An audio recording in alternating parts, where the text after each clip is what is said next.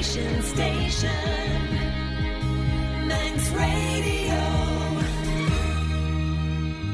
Abbey Dental, sponsors of Women Today, for all aspects of today's dental care. Highly recommended throughout the Isle of Man. There is a chance for you to have your say on some legislation which really will have far-reaching implications here in the Isle of Man. The Sexual Offences and Obscene Publications Bill is a major modernisation of our laws. It's some 200 pages long and deals with some pretty complicated issues. We're joined by two members of the Department of Home Affairs who've been responsible for this bill, Dr Alex Allenson, MHK, and Tanya August Hansen, MLC. Thank you both so much for being with us this afternoon. First of all, Dr Allenson, why do we need this change? Because we need to keep our laws up to date. That's not just an academic argument. What this bill is doing is protecting victims of crime. It's actually saying what is crime. The last bill was back in 1992, before the internet, before people had mobile phones. We now know that image-based sexual abuse is a real problem for women. We now know that sexual abuse can affect men as well. And we need to respond to that by having laws in place to actually bring the perpetrators of crime to justice, but also to protect victims and give victims that voice that they need. One of the things we've been doing in the Department of Home Affairs is trying to make sure that our legislation is up to date and responds to the needs of people on this island. And so that's why it's really important that we have a consultation on this so we get it right. And so there's another 2 weeks to go on the online consultation. But if people want to feed in by emailing us or contacting the department who don't like doing things online or want to write in, that's absolutely fine as well. How much knowledge do you have to have of this subject area in order to be able to take part in the consultation? You don't have to have that much academic knowledge. Some of the questions are quite basic in terms of what is consent, what people feel about consent. Should it be explicit or implied? What people feel is right and what resonates for them, perhaps due to their own experiences. And I have to say, if anyone who's listening to this during the discussion does get concerned about their own experiences and abuse, I apologise for that. But it's important we get some of these things out in the open so that we can actually help people who are victims of crime address that, but also so that we can have the best law possible to support them if they feel able to actually report that crime, to actually then feed in through the police, feed it in through the court, and actually support them through that period. There may be some people who might say that, sort of taking part in these consultations doesn't really make a difference. But Tanya, what would you say to that? I would say it absolutely does make a difference. My experience of having been, I was only elected in March, and I think that prior to that, I probably had a preconceived idea as to how much input you could actually have into a public consultation and whether or not that would actually be used and worked with and people are actually going to go through it or if it would be ignored. I had my own concerns, but having actually kind of come into the Department of Home Affairs, I'm very, very, very aware that every single response is taken into account.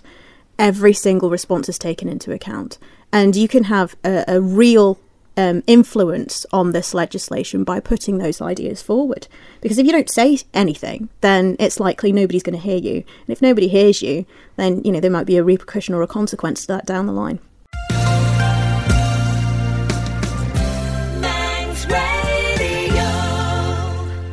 This weekend sees the grand opening of the Manx Whale and Dolphin Watch Visitor Centre in Peel. The charity's education and outreach officer, Jen Adams, is with us. And Jen, this centre has been a long time in the planning, hasn't it? It has. It's actually something that I've personally been wanting to do for about 5 years because I just want somewhere where people can come and it'll be a main hub to find out all about our local species of whale, dolphin and porpoise. And I'm sure many people will be hugely surprised at just how much variety there is out there in the Manx waters. It is, absolutely. And there's still people today that have never seen whales or dolphins before around the Isle of Man, and they're convinced that they have to go abroad and on whale watching holidays. And you just say, no, you can see them here. And not only that, but we have 5 species that we regularly see at all different times of year, really, really close inshore. And was the Manx Whale and Dolphin Watch, it was established, about 2006, wasn't it? It was 2006, yeah, by a chap called John Galpin, who at the time, he built a beautiful house on the coast in Dalby, and he started to see whales and dolphins. So he wanted to see, what species are these that he's seeing? And he went to do some research, looked around, looked on the internet and books, went to government, and there was no information at all about whales and dolphins. And that was because nobody had ever studied them here before. So that was why he founded Manx Whale and Dolphin Watch, to find out what we're seeing and how amazing this place is. And how did you get involved with the charity? I came 7 years ago as a volunteer. So we do take volunteers every year, and I was one of them. And at the time, it was just being run by a chap who was doing like the sciencey, all the research and that sort of thing. But not much was done in the way of outreach and education, and that's where my expertise lies. So I was asked to come on board as the education person. And so the team itself, you've got a sort of a core group and then volunteers. How is it set up? Yes, so there's the three of us, myself, my partner Tom, and our colleague Bryony. And between the three of us, we do basically everything. But we do have lots of dedicated volunteers as well that help us out. One of the most important parts is doing land-based surveys. So we trained up 70 people, locals, a couple of years ago to do surveys for us from the coastline. And you're very keen that members of the public report sightings. How well aware are we, would you say? I mean, we talked about this at the start of the programme, of just what is out there. In the last couple of years, awareness has increased massively. Before that, no one was really aware that you could see whales, dolphins and porpoises. Everyone's aware of the basking sharks, but not so much the marine mammals. So just in the last couple of years, awareness is being raised. So we've got a couple of things that we do this. One of them is a WhatsApp live sightings group that has about 300 people on. And so many people have seen their first ever whale or dolphin because of this WhatsApp group. And that's brilliant. So people would just say, there's a whale here, and everyone will just sort of flock there. Yep, so they can be like, right, pod of dolphins up Douglas Head now. 300 people on this group get a ping and they see it instantly. And then if they're in the area, they can just whiz down. So if anyone wants to get involved in that, then the best way to do it is to send us a message on Facebook or an email at info@mwdw.net. Send us a message with your number and I will add you to the group. Nation Station, Manx Radio. Now, one of the island's largest and most recognisable companies is celebrating 50 years in business this year. And there is every chance you would have seen one or more of the little green SCS vans on your way to work today, which is unsurprising. There are 110 employees working around the island for the well-known contractor. Did you know, though, that Stuart Clegg Services actually started as a one-man plumbing business, and that one man is Stuart Clegg, MBE himself, who is here in the studio with wife Barbara. Lovely that you could both be here this afternoon. Thank you so much. Thank you very much. Now, as we said, 2019, 50th year, and Stuart, for this golden anniversary, you really have decided to do something a little bit different, haven't you? We have indeed. We thought 50 years, we'll try and raise, excuse my voice, 50k for charity.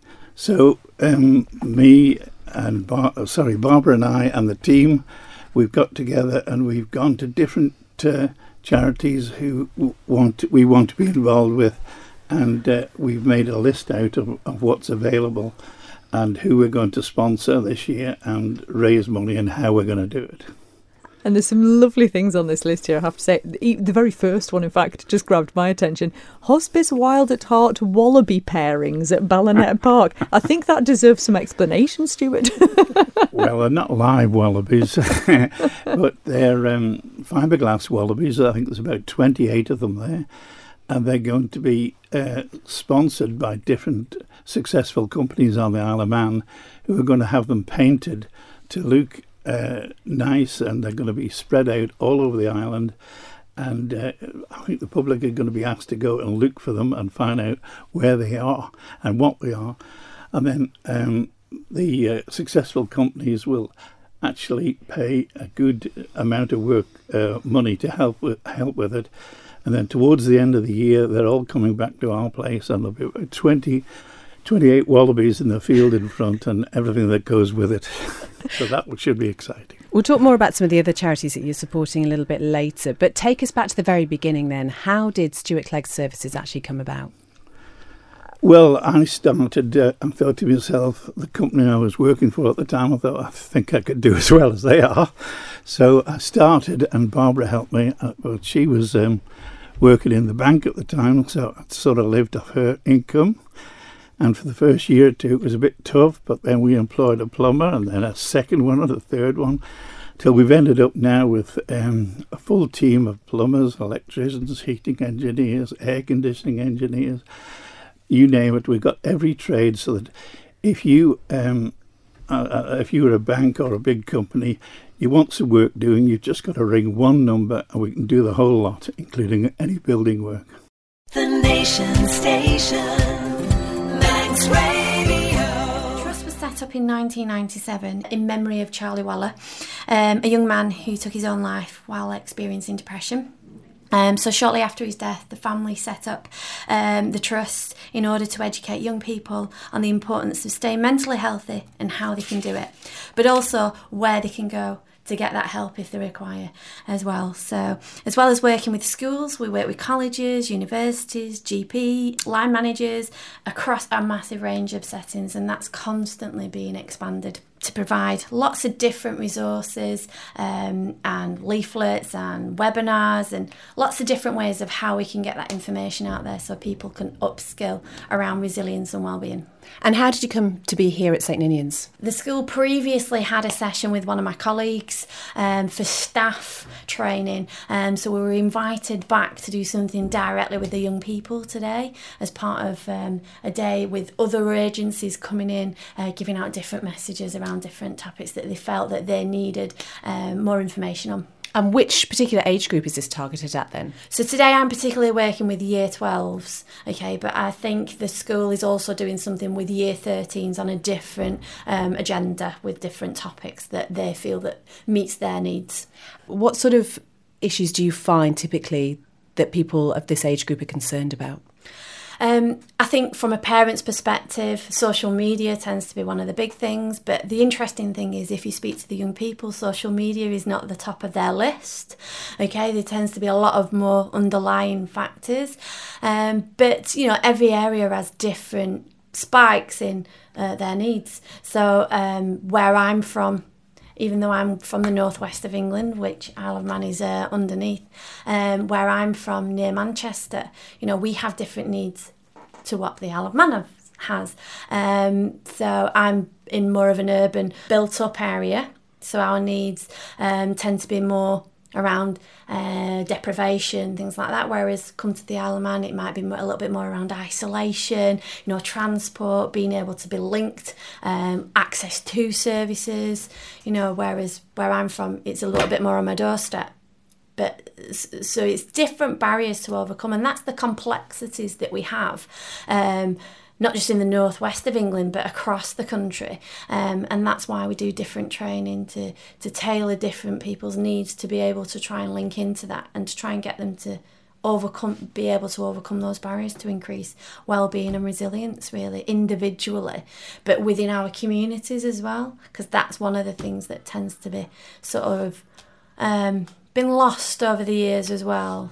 So yeah, it's not just main key factors that people think of, like social media or mental health services, the lack of being able to access. There's a lot more things that before we can get to, you know, those stages.